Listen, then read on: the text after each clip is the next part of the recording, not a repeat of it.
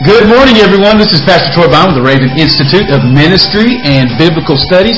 Good to be with you here on this day that the Lord has made, and just come rejoicing to be glad in it. I want to thank all of you who have come with us today for our study in the Word. If you're joining us for the very first time, once again, this is the Raven Institute. It's a ministry of Raven Ministries International, and this is our Bible Academy, our Bible College, our Bible Institute, whatever you want to call it, but it's to instruct people in the ways of God and in the words of the ways of righteousness, and to equip the saints for the work of the ministry. We're here every day, Monday through Friday, from 9 a.m. until 10 a.m. Eastern Standard Time for an hour of an expository teaching on the Word of God. Right now we are in what is it, Deb? 59. This will be our 59th lesson on the book of Romans. And so if you're thinking, man, I've missed out on the previous 58, you have not. Those things are available to you by going to our website at www.biggrace.com and clicking on Raven Institute. And what you'll be able to download is all of the complete chapters of our study in MP3 format. Today we're going to close out chapter 5, and so we'll have the entirety of chapter 5 available on that as well.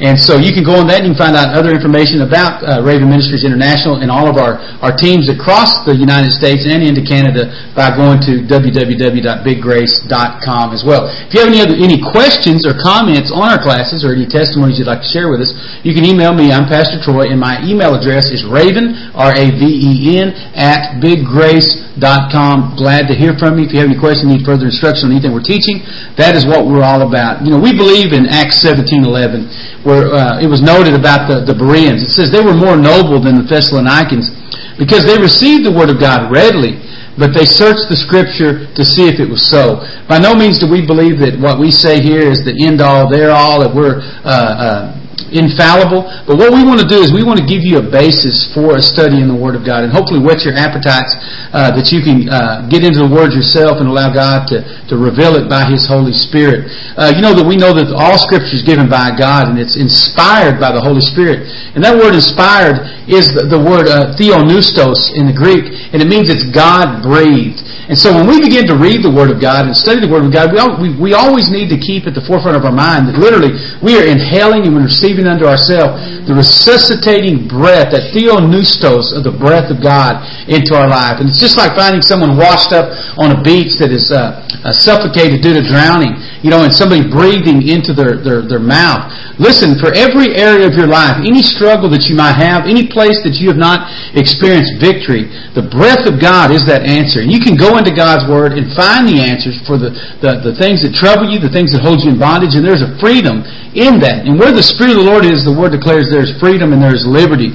And He has come to lead and guide us into all truth. So whatever situation that you're confronted with in your life, allow the Word of God to literally breathe upon you and let that breath of God fill you and resuscitate you from the deadness of your life. And so I really encourage you to get into the Word of God and allow it to change and transform your life just as it has our lives as well, and we stand as testimonies of His goodness. But once again, if you have any questions, don't hesitate to email me at raven@biggrace.com. Would love to hear from you. Any of your questions, anything that you need some clarification on or anything of that nature, that is why we are here.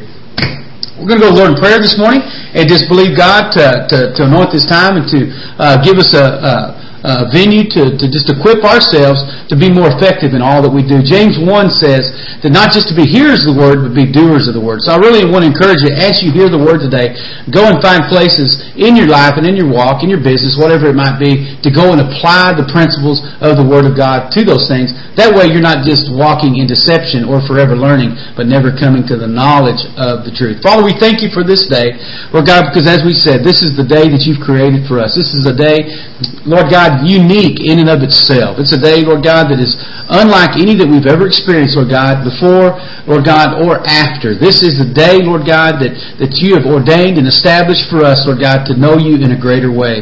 And Lord God, we don't want to just waste this day, Lord God. We don't want to just push it off, Lord God, as just another day in our week that maybe something to happen, Lord God. But we want to walk, Lord God, in a heart of expectancy, Lord God. But we know the only way to walk in expectancy is to walk by faith, according to the book of Romans chapter 1, verses 15, 16, and 17, Lord God. And we just ask in Jesus' name, Lord God, that you would cause our most holy faith to be built up, Lord God. We just desire, Lord God, to know you, Lord God, to be intimate with you, to hear your voice, and to be inclined, Lord God, to do those things that you've instructed us to do, Lord Jesus.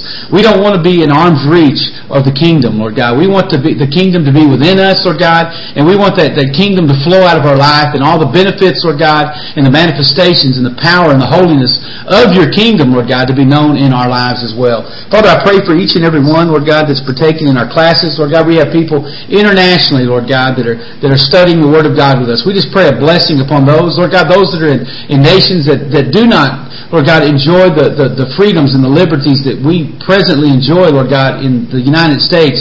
We pray for them, Lord God. We thank you for their examples, Lord God. We thank you for their dedication and, Lord God, the testimony and the encouragement that their lives bring to us, Lord God. Father, we thank you, Lord God, that those that remain steadfast, Lord God, in the face of, Lord God, dire consequences and dire situations, Lord God, and in great persecution. We pray, Lord God, that you would give them a strength and enablement, Lord God, beyond, Lord God, the threshold of anything in the natural, Lord God. We pray for miracles to take place. We pray for your gospel, Lord God, to be preached through them, Lord God, with signs and wonders following, Lord. We just pray, Lord God, for your power to be known. Father, we pray, Lord God, for this North American church, Lord God, that has become destitute in the faith, that has become, Lord God, enamored, Lord God, with the things of this world to the degree that they become the enemy of God. And we're praying, Lord God, for a breaking away of those things. We're praying for an opportunity, Lord Jesus, to go in and find that remnant, Lord God, within the weeds, Lord God, so to speak. We know that they're there because you have promised that in the name of Jesus. And Father, today we just humble ourselves. We come before you. We ask you to forgive us of any sins, any transgressions that we've committed against you, Lord God, any wickedness in our heart. We would not want anything to impede, Lord God, the receptivity of our hearts and minds, Lord God, to the Word of God, or the flow of the Spirit in and through our lives. We ask for your anointing upon our ears, upon our eyes, upon our speaking in the name of Jesus, Lord God, that you might fill us, Lord God, with your Word, Lord God, that out of our mouths, Lord God, would flow the abundance of our heart. Your Word, Lord God, in us, speaking hope and glory and breathing out that life, Lord God, to a lost and dying world. And we thank you for all these things, and everybody said, amen, amen, and amen. Yesterday, we ended our study. Actually, it was kind of interesting. I'd made an analogy concerning my time in New Orleans, and we had a guest that came on, and was kind of perplexed that I would use New Orleans as that. But I guess if you've never lived there and didn't go through the situation with Hurricane Katrina, you might do that because you might be driven just by strictly what's in the news media. But I want to iterate that once again, that really the gospel is a lot like that situation. You know, we're here today, and you know, I made the point in using the analogy that we had a few days' notice to depart from the city of New Orleans. We obtained a notice, and they notify us, and they said the best thing to do would be to leave here. But the thing about it is, what's interesting about that, and I got Deb here in the studio audience this morning, is that, you know, they didn't force you out. They said this is what needs to happen. You need to go, but they were not going to come under, with armed guards and escort you out of the city. They just were not going to do that. They were going to tell you what needed to be done, and they gave us the dangers that would confront us for not leaving the city. But you had the choice to do it. And folks, listen, I make that analogy because it's exactly like the gospel. You know what? We go and preach the gospel, and our teams do literally from coast to coast. And you know, on any weekend, you'll have our teams out from Northern California into New Orleans, into Pennsylvania, and to Indiana, and Chicago, and Daytona Beach. You have all over the country out preaching the gospel. But listen, we're not holding a spiritual gun to anybody's head. We're warning them to flee the wrath to come. We're telling them that something tremendously devastating is about to come upon this world and upon their life if they do not flee from their sin, if they do not flee from the transgression of the things of God. But you know what? They don't have to go. They're given a free will and a choice to be made. And they'll never be able to stand before God and say, listen, I was too poor to escape, or I was too ignorant to escape. I wasn't. Folks, listen, all of sin comes short of the glory of God. Whether or not you have your spiritual radio on or your spiritual connection to the emergency broadcast system at all, listen, we are in, the humankind, because of the fall of Adam, is in a bad and dire straits. And we need to flee from that life and from that place of destitution that's in. And so, and really that was the whole point of the analogy. I hope the individual got it after they got off, because they thought I was talking about disaster relief and storm chase. And I don't believe they ever saw the spiritual aspect that I was trying to bring to pass. But anyway, we ended our study at verse 16 because basically we run out of time. But I want to step back just a minute and look at verses 15 through 19 together this morning before we kind of continue. And what these 5 verses are literally doing, and maybe you've read those things in advance, but what they're doing is saying effectively the exact same thing in 5 different ways to illustrate the point that we were trying to make yesterday, which is that man was basically born bad. You know, a lot of people think that people are just basically good. Man is just basically good, and through he's a victim of circumstance because of his environment or his upbringing that he become wicked. No. Man is born with the propensity and the capacity strictly for evil. And try as he might, he'll try to do good, he'll try to do righteousness, but he will always fall flat in his efforts. The very best people, regardless who they are, without Christ Jesus, they will always disappoint you. They will always fail you. They will always do something wicked. They will always prove out the point that we're trying to make. So man is not basically good. And if you ever operate from that premise, that false premise, basically what you're setting yourself up for is the door to be open for many other things. We've made the point out of, what verse was that? Made the point out of, let me go back here real quick, I think it's verse 15.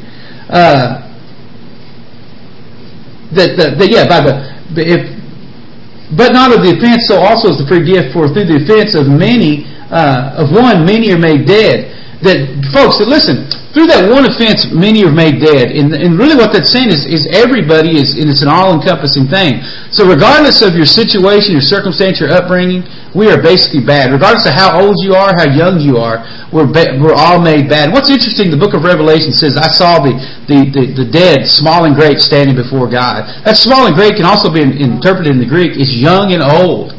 And so, if you say, well, this person's too old, or that person's too young, or that person's just a child, or you can't teach an old dog new tricks, listen, folks, the premise is all wrong. The situation is we are all desperate, we are all in need of Jesus, and it's our responsibility to do that. So, there's no potential righteousness that just needs to be awakened from within. You know, psychology will say that. You know, we need to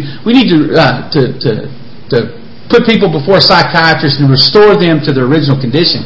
Folks, we don't need to restore anybody to the original condition. There's nothing salvageable about who we were. We've got to be changed and transformed by the power of God into something new, something brand new.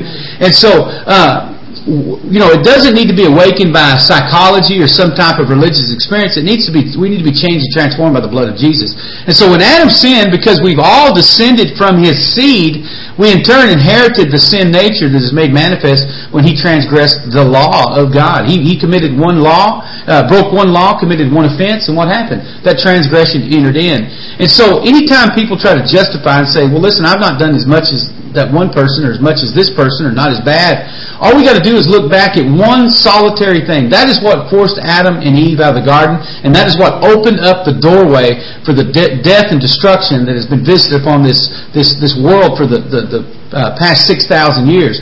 One sin. And the Word says if we offend in one point, we offend in all points. And so if we break one of the laws of God, we have broken them all, and we become a transgressor and in need of a Redeemer. And so once we come to understand literally the total deprivation of the soul of man and the demand for his redemption, then we can truly be motivated to operate more effectively in the one ministry that he has called and entrusted us with, and that is the ministry of reconciliation. And so today we're going to look at verses 15 through 19, but I want us to look at them, but I want you to keep it kind of the forefront thought of your mind, is that all these things that we're talking about is to compel us, to motivate us, and to equip us to walk faithfully in the ministry of reconciliation. Because unless we realize that there's a need for a reconciliation, We'll never be ministers or reconcilers to the ministry of reconciliation. If we'll see people the way He sees people. And, we think of that as good sometimes, and it really is because God loved us so much. But if we'll see people in the desperation that they're in, then we'll do things the way that He did things. And what did He do? He went and preached a redeeming word of faith towards God. And so we've got to see those things. But I want to look at that just for a second in light of what we're going to discuss in 15 through 19 out of 2 Corinthians 5, 17 through 21. 5, 17 through 21. What's interesting is most people are so familiar with 2 Corinthians 5:17. You'll quote it, you'll say it, but most people don't really put it in the context of what it's trying to say. Now listen to this, and you'll know it. You've said it. Therefore, if any man be in Christ, what is he? He's a new creature. Old things have passed away. Behold, all things become new. What's funny is most people just stop right there. They love that. That gets them off the hook. That says that they're not going to hell. That says that they're redeemed. That says that they are a Christian. But now let's look at what it says in verse 18 within the context of chapter 2 Corinthians 2, 5, 17. Verse 18 says, now, as a result of becoming a new creature, all things are of God, who has reconciled us to Himself through Jesus Christ and has given us the ministry of reconciliation. Uh-oh now. What you're saying is I'm a new creature in Christ Jesus, but I'm just not off the hook, but now I've got a responsibility because you've handed me a ministry. Yeah, that's exactly what I'm saying. Folks, we don't get saved just to sit in some peapod somewhere or to think that, now that we're covered and we can kind of go and live our life now, we breathe this collective sigh of relief that we don't have to go to hell. Well, now I can go back to work. Now I can go about living my life. Now I can go do the things that I want to because now I don't have to go to hell. I'm a new creature in Christ Jesus. I prayed the simple prayer and, I said the Christian mantra.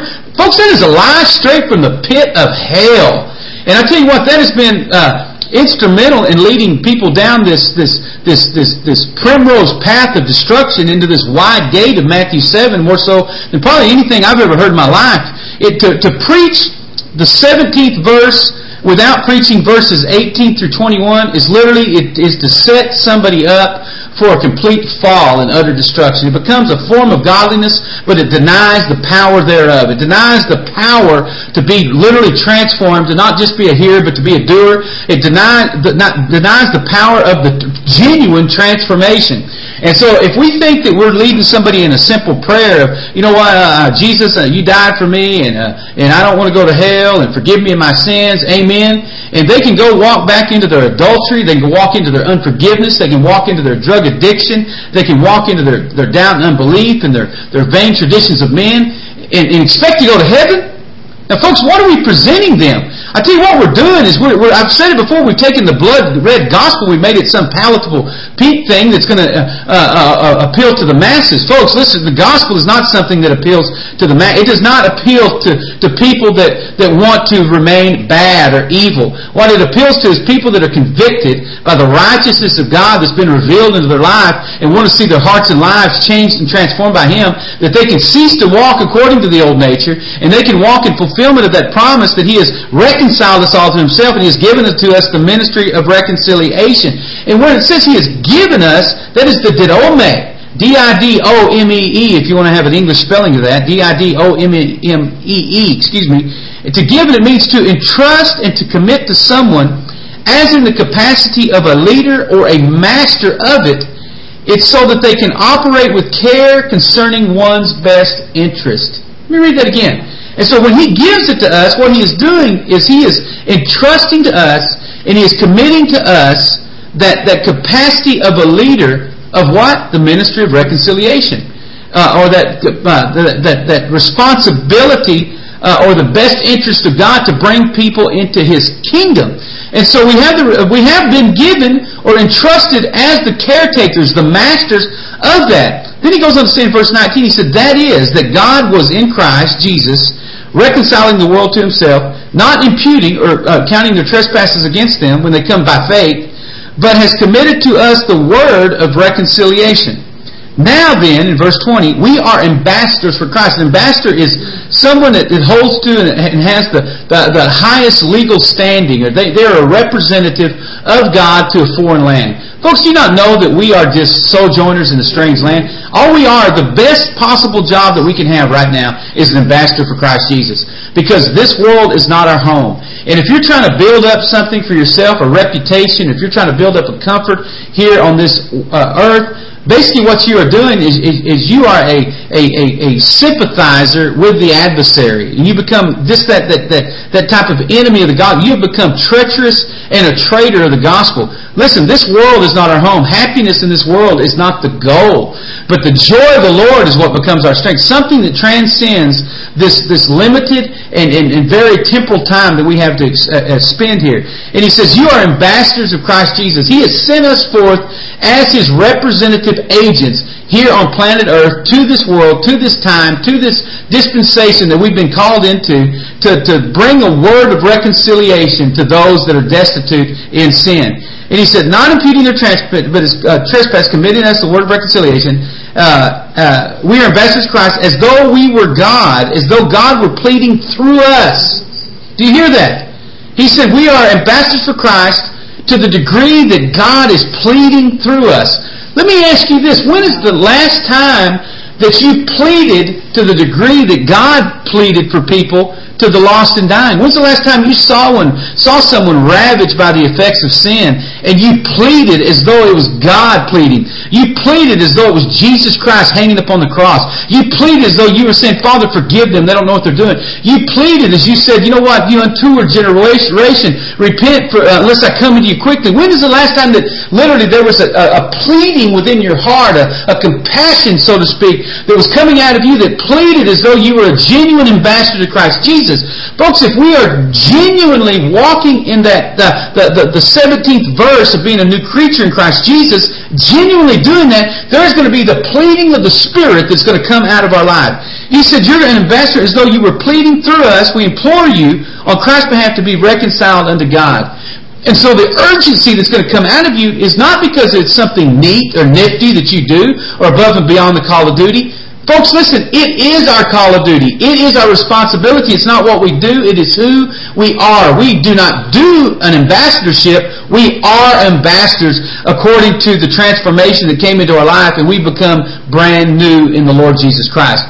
What that indictment brings against the church today is that we've neglected that responsibility. Say, for instance, you had an ambassador go to a foreign country. Say he went to Switzerland. And he's there, and he's an ambassador to Switzerland, and he just looks at all the neat things that he can do, the great skiing and all the sightseeing. And so he takes upon himself, he said, you know what, one day a week, I think I'm going to be an ambassador for Christ. Or I'm going to be an ambassador for the land. But the rest of the time, I'm just going to soak up the attractions. I'm going to find me some neat hobbies. I'm going to do these type of things. Folks, that's exactly what the church has done. We found ourselves in a strange land, and what we've done is we've occupied ourselves on a sightseeing trip of the things of this world. Rather than saying, listen, my job and the task that I've been sent for, the wage that I've been called and given is a wage to be an ambassador for Christ Jesus. My responsibility is to be His voice of mercy, His voice of repentance, His voice of hope, and His voice of life into a lost and dying world. But what we've done is we put that on the back burner, and it's become not even a secondary thing. It's become something that is just almost an afterthought in relationship to the kingdom of God. But we've got to come to that place where there is that pleading out of our person, that pleading out of the change and the transformation that's come upon our life. You know, we look and we complain at the condition of the world, the sexual depravity, the wickedness, all the things that are there. But listen, if the church would have rose up and done something about it, we'd have taken the life-giving gospel of the Lord Jesus Christ to a lost and dying world. If we had not involved ourselves in the world, and as the Word says, we become the friend of the world, thus the enemy of God. If we had not become a traitor or treacherous in our responsibility, many of these things that we're seeing probably would not be to the degree or be happening the way that we see those things. The things that repulse us would not be out there so much. The things that we're seeing in the media with just this militant homosexuality, and that now it's a hate crime to talk about someone's sexual orientation. It's a hate crime to say that these homosexual pedophile priests are doing something wicked. It becomes they call it bigotry. Bigotry used to be something you hated someone for because of another race, not because of their deviant sin. What's the next thing? It's a hate crime to say that somebody that is a full-blown heroin addict. You can't say that that's wrong, or it's going to be a hate crime, or somebody that's into bestiality. It's a hate crime because of their deviant. Folks, listen. Those sins like that are becoming protected by legislation because the church did not take their role seriously as ministers of reconciliation. He says, "For he made him to know no sin, who to be sin, or to be a sacrifice for sin, that we might become the righteousness of God in him." So righteousness is not something that we do. Righteousness is what we are in Christ Jesus. But folks, I want to say this, and you need to think about this. Genuine righteousness should always produce genuine concern. Okay? Genuine righteousness should produce genuine concern. The epitome or the embodiment of righteousness was in Christ Jesus. And why did he come? Why? To seek and save the lost. He was concerned with hurting people. He was concerned with dying people. He was concerned with people that are bound by wickedness. He was concerned by what was going to happen to them. And he is righteousness. He is the righteousness of God revealed. And so genuine righteousness in our lives should produce a genuine concern for people. And that genuine concern then in turn should produce a genuine urgency to speak the life-giving message of the Lord Jesus Christ to those people that we're concerned about. But if there's not genuine righteousness, there'll no longer be a genuine concern.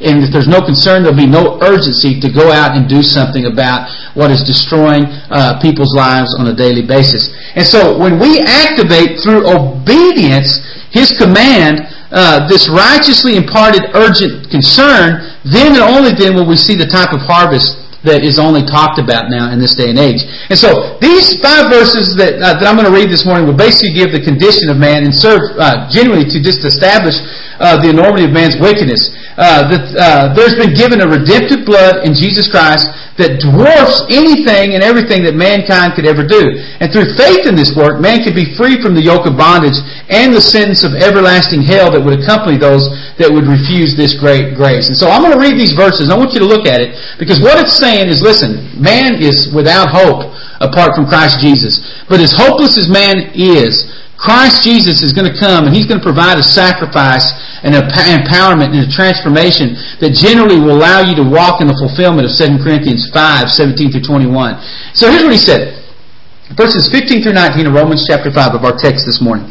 He said, "But the free gift is not like the offense or the sin. For if by the one man's offense many died, much more the grace of God and the gift of the grace of one man, Jesus Christ, abounded to many. And the gift is not like that which came through the one who sinned, for the judgment which came from one offense resulted in condemnation, but the gift which came from many offenses resulted in justification." So you see a difference right there. "For by one man's offense death reigned through the one, much more those who receive abundance of grace and of the gift of righteousness will reign in life through the one Jesus Christ. Therefore," verse 18, "as though one man's offense, judgment came to all men, resulting in condemnation, even so, through one man's righteous act, the free gift came to all men, resulting in justification of life. For as by one man's obedience many were made sinners, also by one obedience many were made righteous." Let's compare kind of the language of those 5 verses just for a second. Verses 15, 16, 17, 18, and 19. Verse 15 says, "By one man's offense many died." 16, "Judgment came from one man's offense, resulting in condemnation." 17 said, "By one man's offense death reigned through one." 18 said, "Through one man's offense judgment came to all men." Verse 19 says, "By one man's disobedience many were made sinners." Are you seeing that? Man. You see, he's just repeating the exact same thing over and over again. And so all 5 of these verses are basically saying the exact same thing.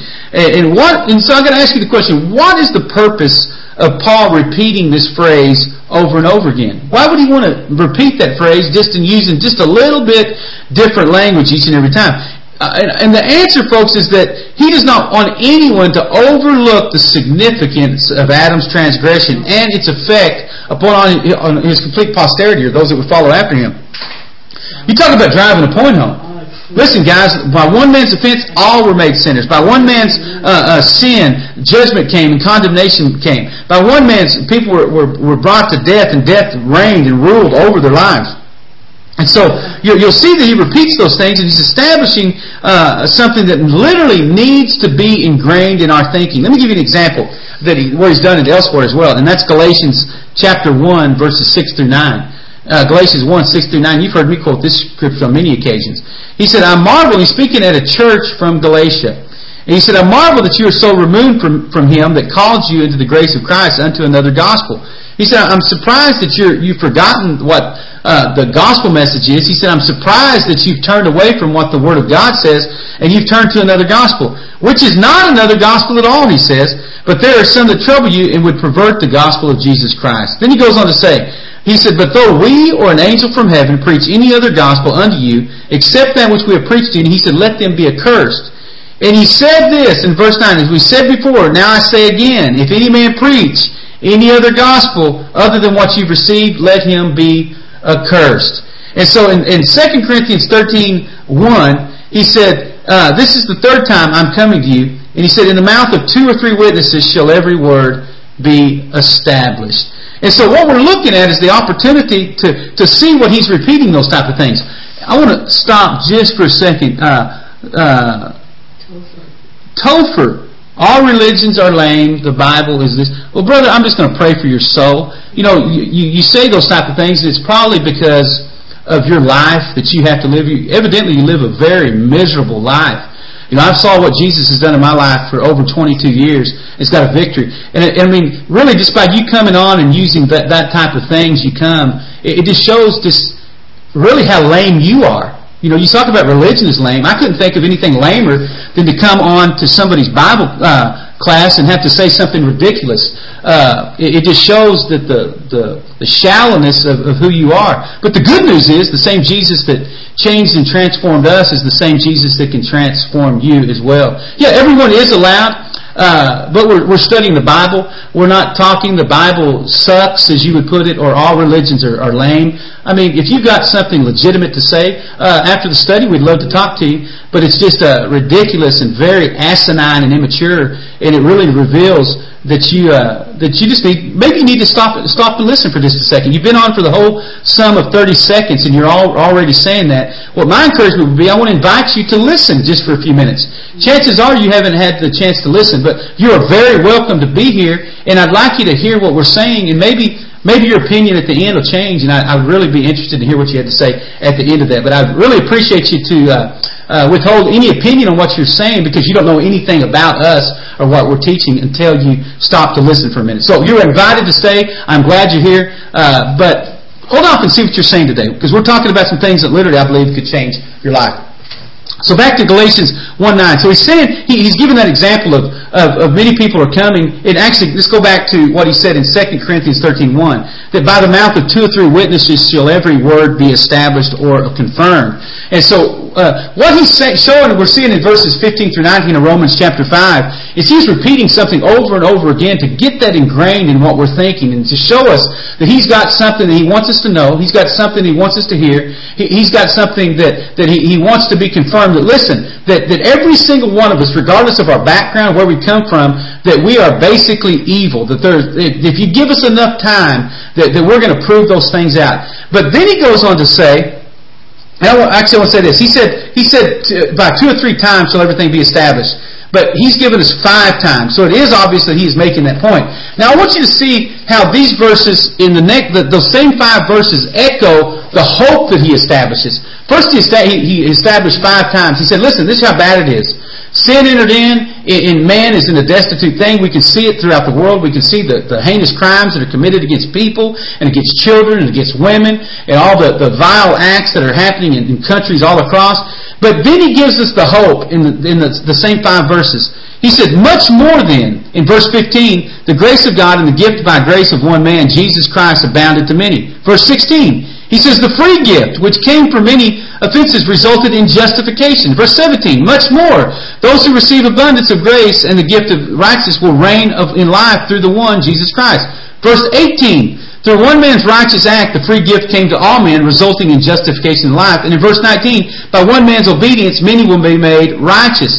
And so, what we have here is there's two universal truths that have been established here in these 5 verses. And what those 5 verses are, they're just really confirm what we've studied in the first 4, almost 5 now chapters of the book of Romans. Number 1 is that all have sinned and come short of the glory of God. That every single person has been born destitute, and we are in need of a Savior. Left on our own, that we're going to produce wickedness. Now, some people's may produce it to a worse manifested degree, and some people's to a lesser. But the bottom line is, every single one of us are in desperate need of a Redeemer. And the second thing that establishes, it says the only way to salvation is by grace through faith in the Lord Jesus Christ. We can try as we might to look for other ways or to other means or other opportunities for that. But the truth of the matter is the only way that we can be redeemed and changed and transformed is by a genuine relationship with the Lord Jesus Christ. Not religion, not joining a sect or not rejoining something, but genuinely having an intimate relationship and knowing Him. There's so many things out there, and as my brother has probably said in his experiences has been, what he's found is that his experiences with religion have been bad. Well, the problem is he don't need to have an experience with religion. He needs to have an experience with Jesus. And I believe once we have an experience with Jesus, then we're going to find out that we can walk in that prescribed order of victory. And that relationship with Jesus is only experienced through an intimate relationship and faith towards God by the redemptive work of the cross of Calvary. And so, all are born blighted, literally, by the curse of sin. Yet all can be redeemed by the generation that comes from the blood of Jesus. And so he's establishing that, and he's saying all are blighted, all have been affected, all have been touched by those type of things, but the only thing that can change and transform us is the blood of Jesus. And so verse 19, I believe, and I want to really focus on this morning, verse 19 of this 5-part statement is really true and interesting to look at. And let's look at verse 19 quickly. And he says, for as by one man's disobedience many were made sinners, so also by one man's obedience many were made righteous. Now all those things say the same, but really what's interesting to me is how it's almost a progression of things.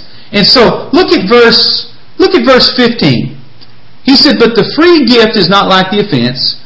For if by one man's offense many died, but by the grace of God and by the gift of grace by one man, Christ Jesus, abounded to many. Really, what you're looking at in verse 15, you need to learn to look at the Scripture like this. Look how general that kind of is. But look how it moves forward. He says, and the gift of God is not like through the one man who sinned. And so now he adds the word judgment to the next verse, resulted in condemnation. He added judgment and condemnation. But then he also adds free gift and justification. Now, the next verse, look what he added. He added the word death. And so he increased it just a little bit more. But he also added abundance of grace and to reign in life through Christ Jesus. Then we look at verse 18. The man's offense came to all men, resulting in condemnation. And through one man's righteous act, the free gift of all men, resulting in justification. He repeated basically verse 16.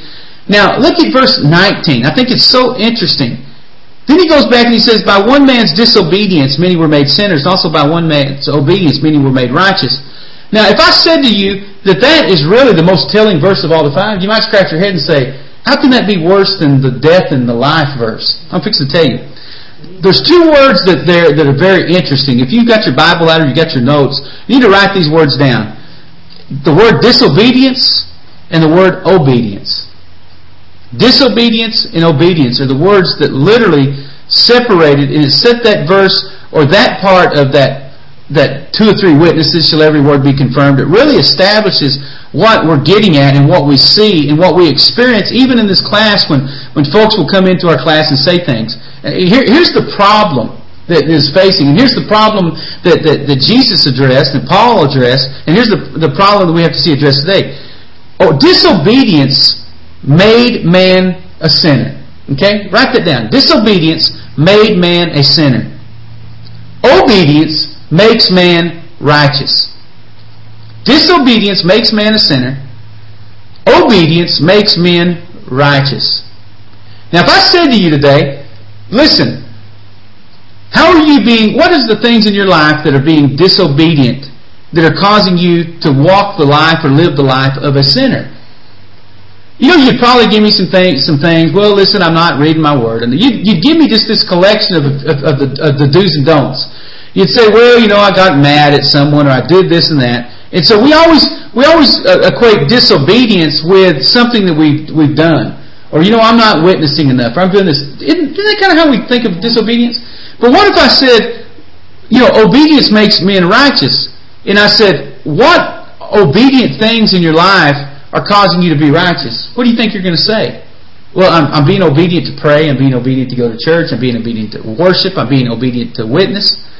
Now, when we think of it like that, basically it becomes kind of a works-motivated righteousness or a works-motivated unrighteousness.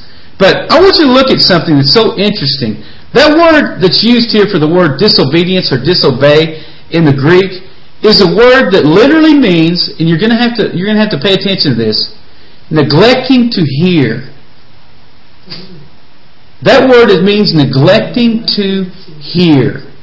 And so when I'm being disobedient to God, I'm neglecting to hear God. But what's interesting, there's another word that's used for obey or obedience, and it's the Greek word that means to listen. It means that I listen. That's awesome. Disobey means that I've neglected to hear, and to obey means that I have listened. And so let me read it like this. For as one man's refusal or neglecting to hear, we were made sinners.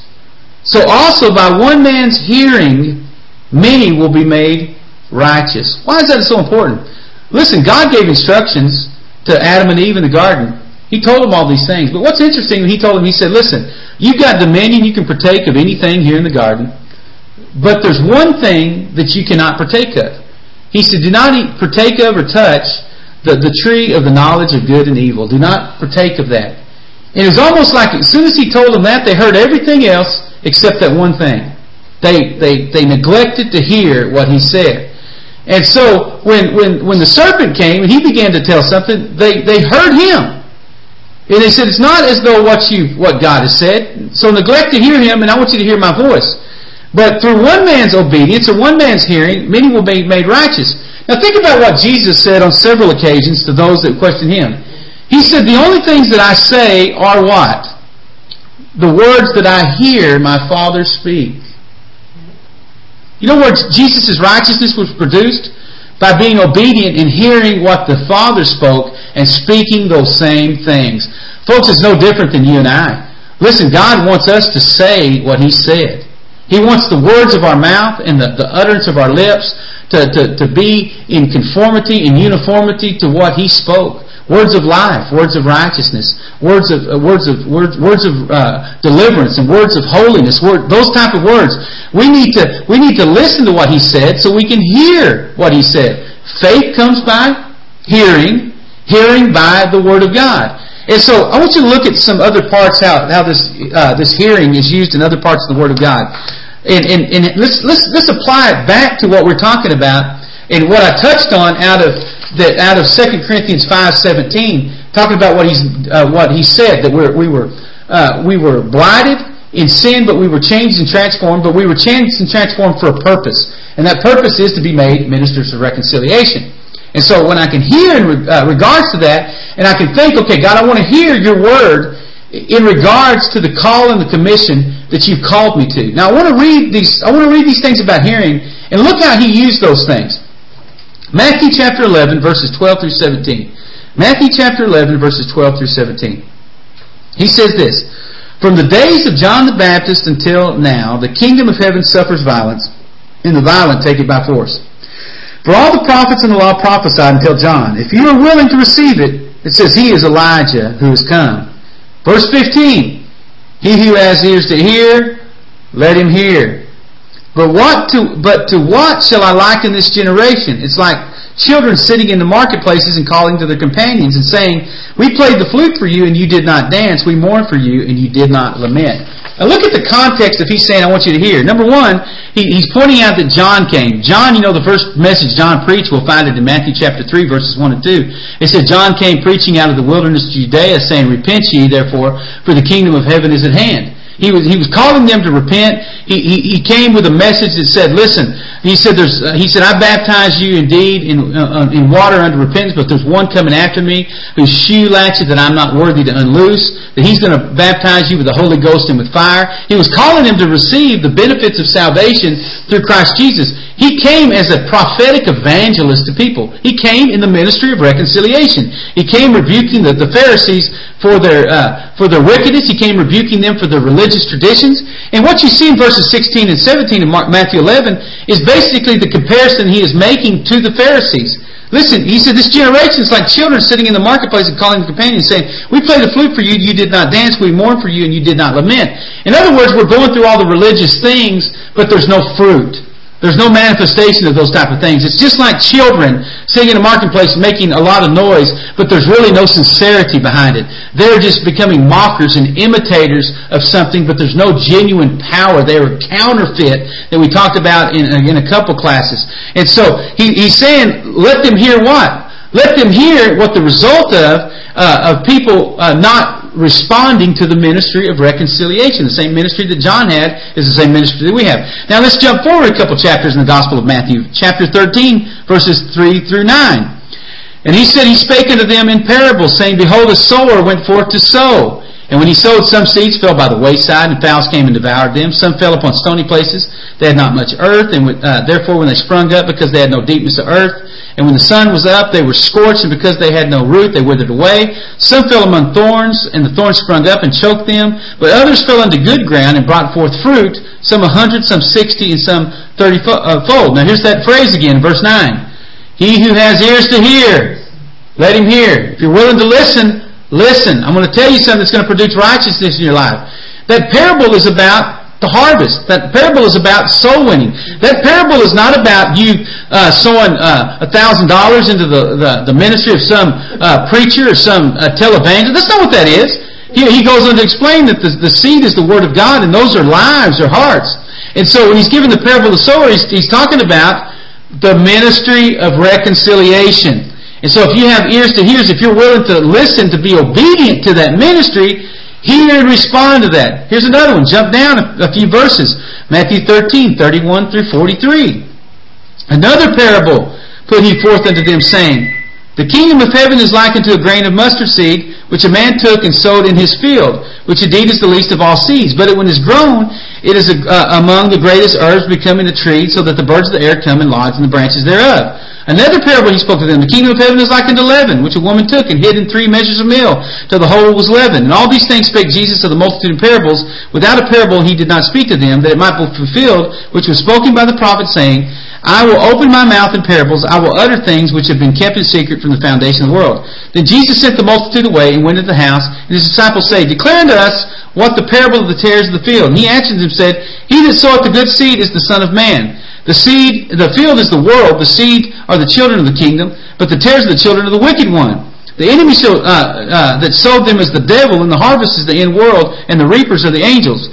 As therefore the tares are gathered and burned in the fire, so shall it be in the end of this world. The Son of Man shall send forth his angels, and they shall gather out of the kingdom all things that offend them which do iniquity, and shall cast them in the furnace of fire. There shall be wailing and gnashing teeth. Then shall the righteous shine forth as the sun in the kingdom of their Father. He who has ears to hear, let him hear. Folks, once again, he's talking about that reconciliatory act of the cross of Calvary and the ministry of reconciliation that we have in Christ Jesus. And so it's always that. Now listen to this. Mark chapter 4, verse 21 through 23. Mark chapter 4, 21 through 23. And he said unto them, Is a candle brought to be put under a bushel, under a bed, and not to be set on a candlestick? What are we? We're the light of the world. The city that's set on a hill cannot be hidden. We're the light. We're the testimony. That light is the Word of God. That light has become the light of men. For there is nothing, verse 22, hid, which shall not be made manifest, nor was anything kept secret, but what it should come abroad. Verse 23, If any man has ears to hear, if any man will be obedient, let him hear. Then in Mark chapter 7, verses 1 through 16, Then came together unto him the Pharisees and certain of the scribes which came from Jerusalem. And he saw some of his disciples eat bread which defiled, that is, to say, with unwashed hands, and they found fault. For the Pharisees and all the Jews, except they wash their hands, often eat not with holding to the traditions of the elders. When they come from the market, except they wash, they do not eat. And many other things there be, which they received to hold, as the washing of cups, pots, brass, and vessels. In other words, they were caught up in a lot of traditions. Then the Pharisees and scribes asked, why do your disciples not walk according to the traditions of the elders, but they eat bread with unwashed hands? And he answered and said unto them, well, has Isaiah prophesied of you hypocrites, as written, this people honor me with their lips, but their heart is far from me? Howbeit in vain do they worship me, teaching for doctrine the commands of men. For laying aside the commandments of God, you hold the traditions of men, as the washing of pots and cups and other things like that, which we do. And he said unto them, full well we reject the commandment of God, that you may keep your own tradition. What is the commandment of God that we talked about yesterday out of Mark 16:15? The commandment, the emphatic commandment of God, to go into all the world and preach the gospel. He said, you'll reject that commandment in order to keep your own traditions. He said, for Moses said, honor your father and mother. Whosoever curses his mother and father, let him die. But you say, if a man shall say to his father and mother, it is korban, that is to say, a gift or whatever, thou might be profited me, he shall be free. And ye shall suffer him no more to do aught to his father or to his mother. Make the word of God of none effect through your traditions, which you have delivered, and many such things like you do. And when you had called all the people unto him, he said unto them, hearken unto me, every one of you, and understand. There is nothing that comes out of a man that defiles him. But it goes into a man that enters. There's nothing from without a man, or something that's outside that he eats that enters into him that can defile him. But it's that which comes out of the man that defiles the man. In other words, it's not what goes into the mouth that defiles the man, but what comes out. If any man, verse 16, has ears to hear, let him hear. What he's saying, you get all this stuff, you get all these traditions that are coming in. He said that stuff is baloney. That stuff has no effect on you. But it's what comes out of the mouth of a man that's going to not only tell it on a man, but it's either going to speak righteousness or it's going to speak defilement. And what's he talking about? He's talking about that responsibility that we have, the commands of God, to bring people into the kingdom of God through the preaching of the gospel of that kingdom. And finally, Luke 14:34 and 35. Luke 14:34 and 35. He said, salt is good, but if the salt has lost its savor, where shall it be seasoned? It is neither fit for the land nor for the dunghill, but man does cast it out.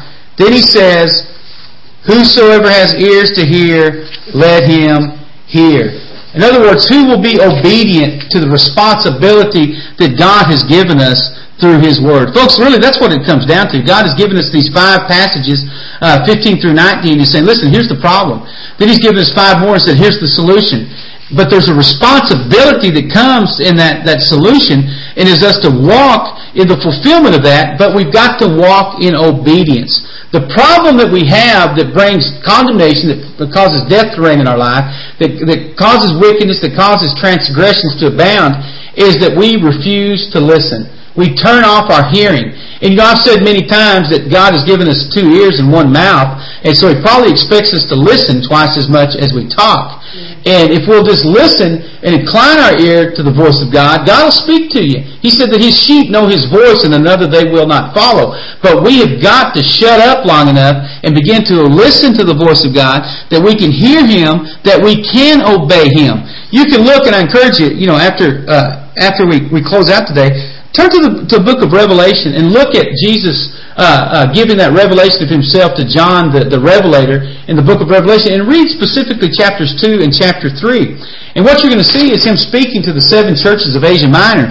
And over again, He says something. He says, to those that have an ear to hear, let them hear, to eyes to see, and see. He begins to address the problem. He says, in other words, He said, listen, if you want to obey what I say, pay attention. If you want to do what I said do, pay attention and be obedient. Folks, listen, something has never changed. To obey is always better than to sacrifice. Because when I'm obedient, that means that I've been listening. And so it's the same thing with our children. We tell our children to do something, and if they're not really listening to us, the chances of their obeying us are 0. And so when we tell them to do something that doesn't get done, and we come back later and we say, why didn't you do that? They'll say, I forgot. No, they didn't forget. The problem was they weren't listening to us to begin with. And my question is, are we hearkened unto the voice of God? Are we listening to the things that God has given us? I want to read the next verse in this. In verse 20, he said, "Moreover, the law entered, that the offense might abound. But where sin abounded, grace did much more abound." And so when he was talking about the law here, he's specifically talking about the law of Moses, which was about 2,400 years after the fall. And so he said the law came and the law entered that sin might abound. There's some brothers in the Lord that teach witnessing techniques, and they'll utilize the law. And one of the reasons they utilize the law is, they say, to bring an awareness of sin. And that's good. I believe it definitely has a place. But the problem with some of that is with the Gentiles, the law was not given to the Gentiles. And so the law is not something that the Gentiles really hold that true to them. And so it'd be like me coming to someone and saying, "Listen, according to the responsibility of the Moose Lodge, according to something of this organization," they say to themselves, "Well, listen, I'm not a part of that organization. I've never been a part of it." How much conviction is going to bring? It's going to bring very little conviction upon them. And so what God utilized for the Jews was the law, because the law was ingrained into their culture. It was ingrained into their lives from the time they were very young. But what you see is something, a better way that happened with the Gentiles. You don't see a whole lot of utilization of the law when it came to winning the Gentiles. It became a deeper conviction in a man's heart. It became not with dealing strictly with those things that were outward, but it came in piercing the heart of man through the preaching of the cross of Calvary, preaching that word to that. But the reason that the law was given, specifically when he's talking about to the Jews, was that there could be this standard. And what the Jews in turn were supposed to do, as really the special forces, they were supposed to take the heart of the law and go and speak the principles of righteousness to the Gentile nations. But what the Jews did is they got so concerned about the traditions of the letter of the law, they became all about the law. And they forgot the law was just made so sin would be abounding and so they could see the transgressions of men. And so, folks, that's really what it was. The law wasn't given so we can go to somebody and say, "Listen, have you ever lied?" "Well, yes, or you're a liar, you're going to hell." "Have you ever stolen?" "Yeah, well, you're a thief, you're going to hell." Listen, because they don't recognize the fact that lying is bad. They just think it's a part of business practices. They think it's a part of covering yourself if you're in sexual immorality. Because the world, the Gentile world, the heathen nations, there's no standard. And so the Jews were given the law to bring forth a standard. They were to create a standard through their exemplary life. But because they lost sight of that, what happened? The law literally became of none effect. But so what happened is, but grace came, or the divine influence of God upon the heart and its reflection in the life, and it much more abounded because it had a greater protocol, it had a greater responsibility, and it raised a greater standard for those that would hear those things. And finally, the last verse in chapter 5, it says that sin has reigned unto death, even so might grace reign through life and righteousness unto eternal life by our Lord Jesus Christ. Basically what it's going to say is when it says reigned, it's talking about as a kingdom or a king. And so what Paul is establishing is, listen, before Christ Jesus came, before the blood of Jesus was poured out and we had the opportunity to be reconciled unto Him, He said death sin and unrighteousness and death was king. It had rulership over everyone. But once grace came and righteousness came, it became that kingdom that we could come to. And so that's when the Word of God tells us the kingdom of God cometh not with observation, that it is within us. That there is a kingdom that comes within our hearts, within our thoughts, within our minds, within our conversation, within our relationships, that is not based upon something external, but it's based upon the love of God shown through for His mercy and grace into our lives that change and transforms us, that causes us to be a new creature in Christ Jesus, that causes us to adopt the ministry of reconciliation. And so really chapter 5 is just a chapter that is basically wanting to establish, listen folks, don't think for a minute that there's anybody out there that you're ever going to talk to that's getting a free pass. As nice as they are, as sweet as they are, as good as they are at waiting on you, if they're a waitress or somebody at a counter, listen, as good as intention, all have sinned, come short of the glory of God. We saw that in Romans 3:23. We saw it just completely revealed in the 5th chapter here. But the good news is that there is a King who sits upon a throne in glory, and His name is Jesus. And He has made a provision for us to be changed and transformed if, listen to me, if we will hear and obey what He speaks to us in our hearts and lives. Whereas the Jews at one time were given the law to be that ambassador, to be that voice, to be those little special forces to the world. Folks, now listen, we have been given and had committed to us that word and ministry of reconciliation. Let's not fail in our assignment as they did, but let's be a voice of righteousness to a generation that is fast becoming bound by debauchery and wickedness and is fast approaching the return of the Lord Jesus Christ. Folks, listen, we're out of time today. Got a last thing to say to you? Get into God's Word will get into you.